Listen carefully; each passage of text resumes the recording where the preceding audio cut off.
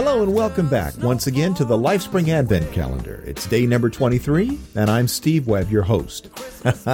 There's only a couple of more days left until Christmas, and there's 3 days left on the calendar. So let's see what's behind door number 23.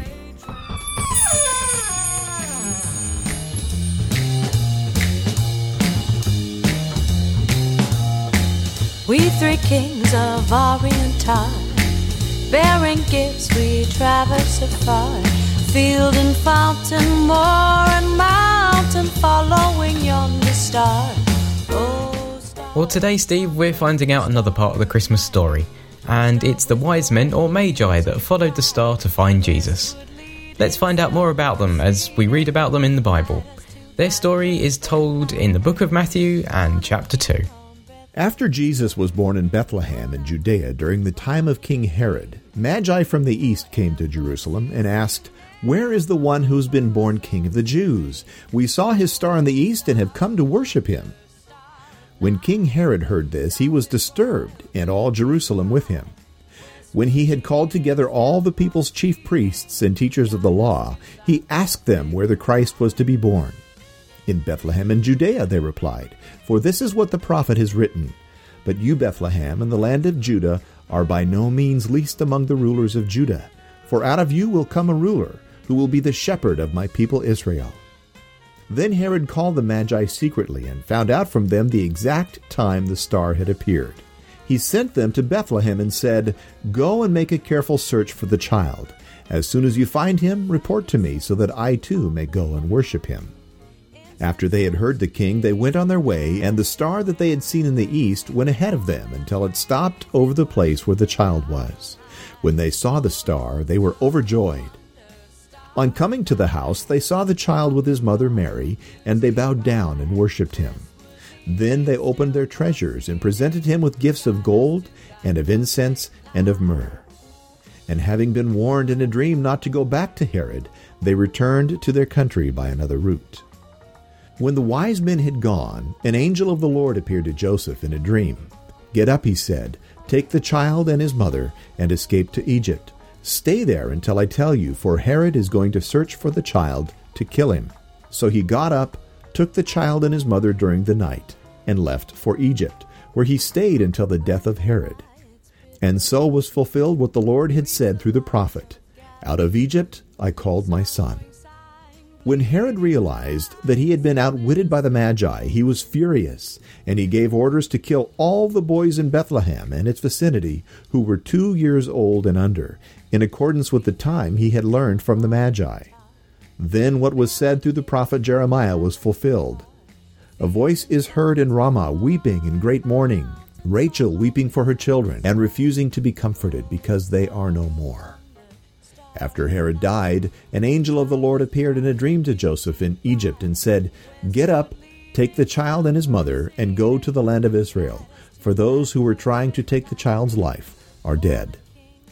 So he got up, took the child and his mother, and went to the land of Israel. But when he heard that Archelaus was reigning in Judea in place of his father Herod, he was afraid to go there. Having been warned in a dream, he withdrew to the district of Galilee, and he went and lived in a town called Nazareth. So was fulfilled what was said through the prophets, "He will be called a Nazarene." We normally see the wise men with the shepherds, Mary and Joseph, and of course Jesus, all crammed into a little shed in the Christmas story. But in fact, the wise men and shepherds probably never met. The wise men travelled to Jesus when he was actually aged about 1 or 2. And by this time it seems that Mary, Joseph and Jesus had settled in Bethlehem and lived in a normal house. But who were these wise men, and why did they travel such great distances to see a little baby? The wise men came from somewhere in the area which is now made up of Iraq, Iran, Saudi Arabia or Yemen, which was then known as Persia, Arabia and Sheba. And they were indeed wise men. And they're also sometimes called the Magi. The word Magi comes from the Greek word magos, which is where we get magic from.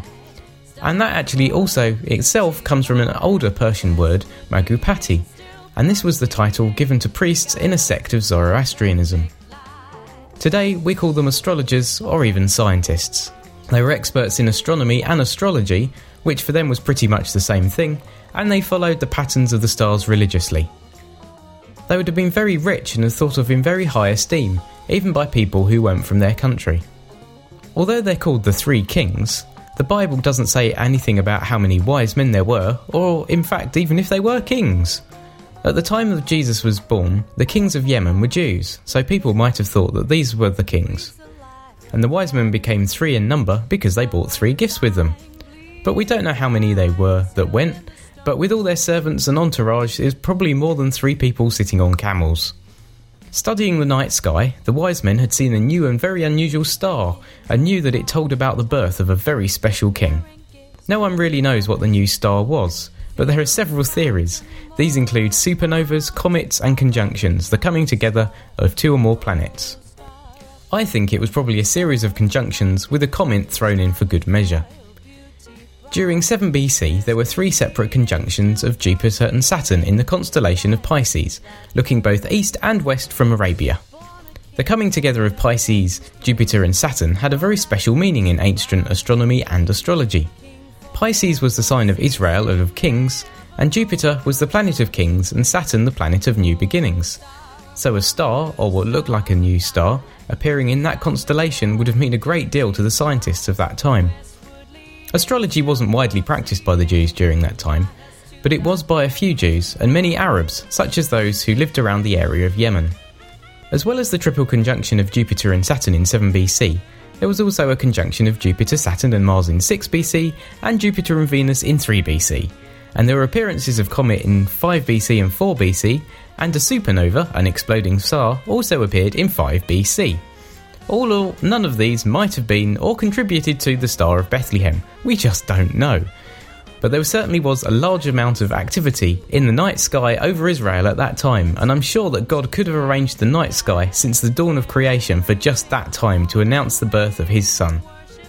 If you'd like to try finding out these conjunctions for yourself, you can download an excellent free astronomy and planetarium bit of software at stellarium.org. Thinking that a new king was to be born, not unreasonably, the wise men went to the royal palace in Jerusalem. When King Herod asked the wise men to find Jesus and tell him where he was, he didn't really want to go and worship him, but he wanted to go and kill him. Herod thought that Jesus sounded like a new king that could come and take his power away. When the wise men found Mary and Jesus, they gave him their special gifts. Today these gifts seem rather strange things to give to a baby, but Christians believe that they have very special meanings. Gold is associated with kings, and Christians believe that Jesus is the King of Kings. Frankincense is sometimes used in worship in churches, and showed that people would worship Jesus. Myrrh is a perfume used to embalm dead bodies, and it showed that Jesus would suffer and die. Frankincense and myrrh both have some antiseptic and healing properties, and are still being investigated by medical researchers today. When the wise men were about to go back to Herod and tell him where Jesus was, God warned them in a dream what Herod really intended to do, so they travelled home by a different route. Because Herod didn't find out where this new king was, he decided that the only way to be rid of him was to kill every baby boy under 2 years old in Bethlehem and the surrounding area. And he knew about Bethlehem from some very old prophecies in the Old Testament of the Bible. And there's historical records that says that Herod had baby boys killed in 4 BC, so Jesus being born about 5 to 7 BC makes even more sense. Probably only about 20 babies would have been killed, but even to consider doing so shows how desperate and power-crazed Herod was. This also fulfilled another prophecy in the Bible about children in Israel being killed. But Jesus was kept safe as Joseph, warned about Herod in a dream, took him and Mary to Egypt. So Jesus was also a refugee, something that not many people think of when they think about Jesus. But his going to Egypt also fulfilled more biblical prophecies. The presents given to Jesus would have been very valuable, and it's thought that they could have paid for the escape into Egypt. Mary, Joseph and Jesus lived in Nazareth until Jesus started his teachings, and this fulfilled another prophecy in the Old Testament. Over the years, especially during the Middle Ages, many different stories and legends were told about the 3 kings, and they were given names. This is how they're often described. Gaspar, who's the king of Sheba, that's modern-day Yemen, but back then it was populated by Ethiopian Jews, has brown hair and a brown beard, or sometimes no beard, and he wears a green cloak and a gold crown with green jewels on it. Gaspar represents the frankincense brought to Jesus. Melchior, who's the king of Arabia, has a long white beard and long white hair, and he wears a gold cloak, and Melchior represents the gold brought to Jesus. Balthazar, who's the king of Tarshish in Egypt, has black skin and a black beard, or sometimes no beard, and wears a purple cloak. Balthazar represents the gift of myrrh that was bought. So when you open your presents, and there's not long to go now, remember those first gifts that were given to Jesus, and that God gave us his very special present at Christmas time, Jesus. Start with royal beauty by westward leading, still proceeding, guide us to the perfect life.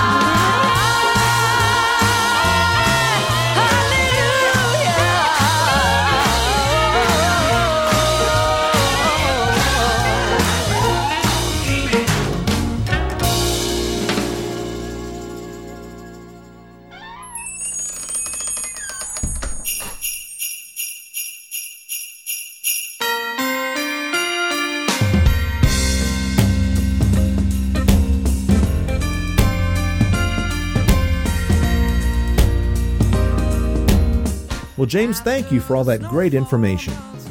The music today was E-Type Jazz with We Three Kings. And of course, the background music, as always, has been Brian Duncan and the Neil Soul Band. Links for the music can be found at the show notes page at lifespringpodcast.com.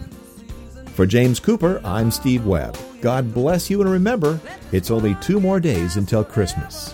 It's a love that I get from you. It never gets old. This Christmas. It's a love I need. The best and the brightest, served up daily by the sharpest minds in content delivery, Podshow and Limelight.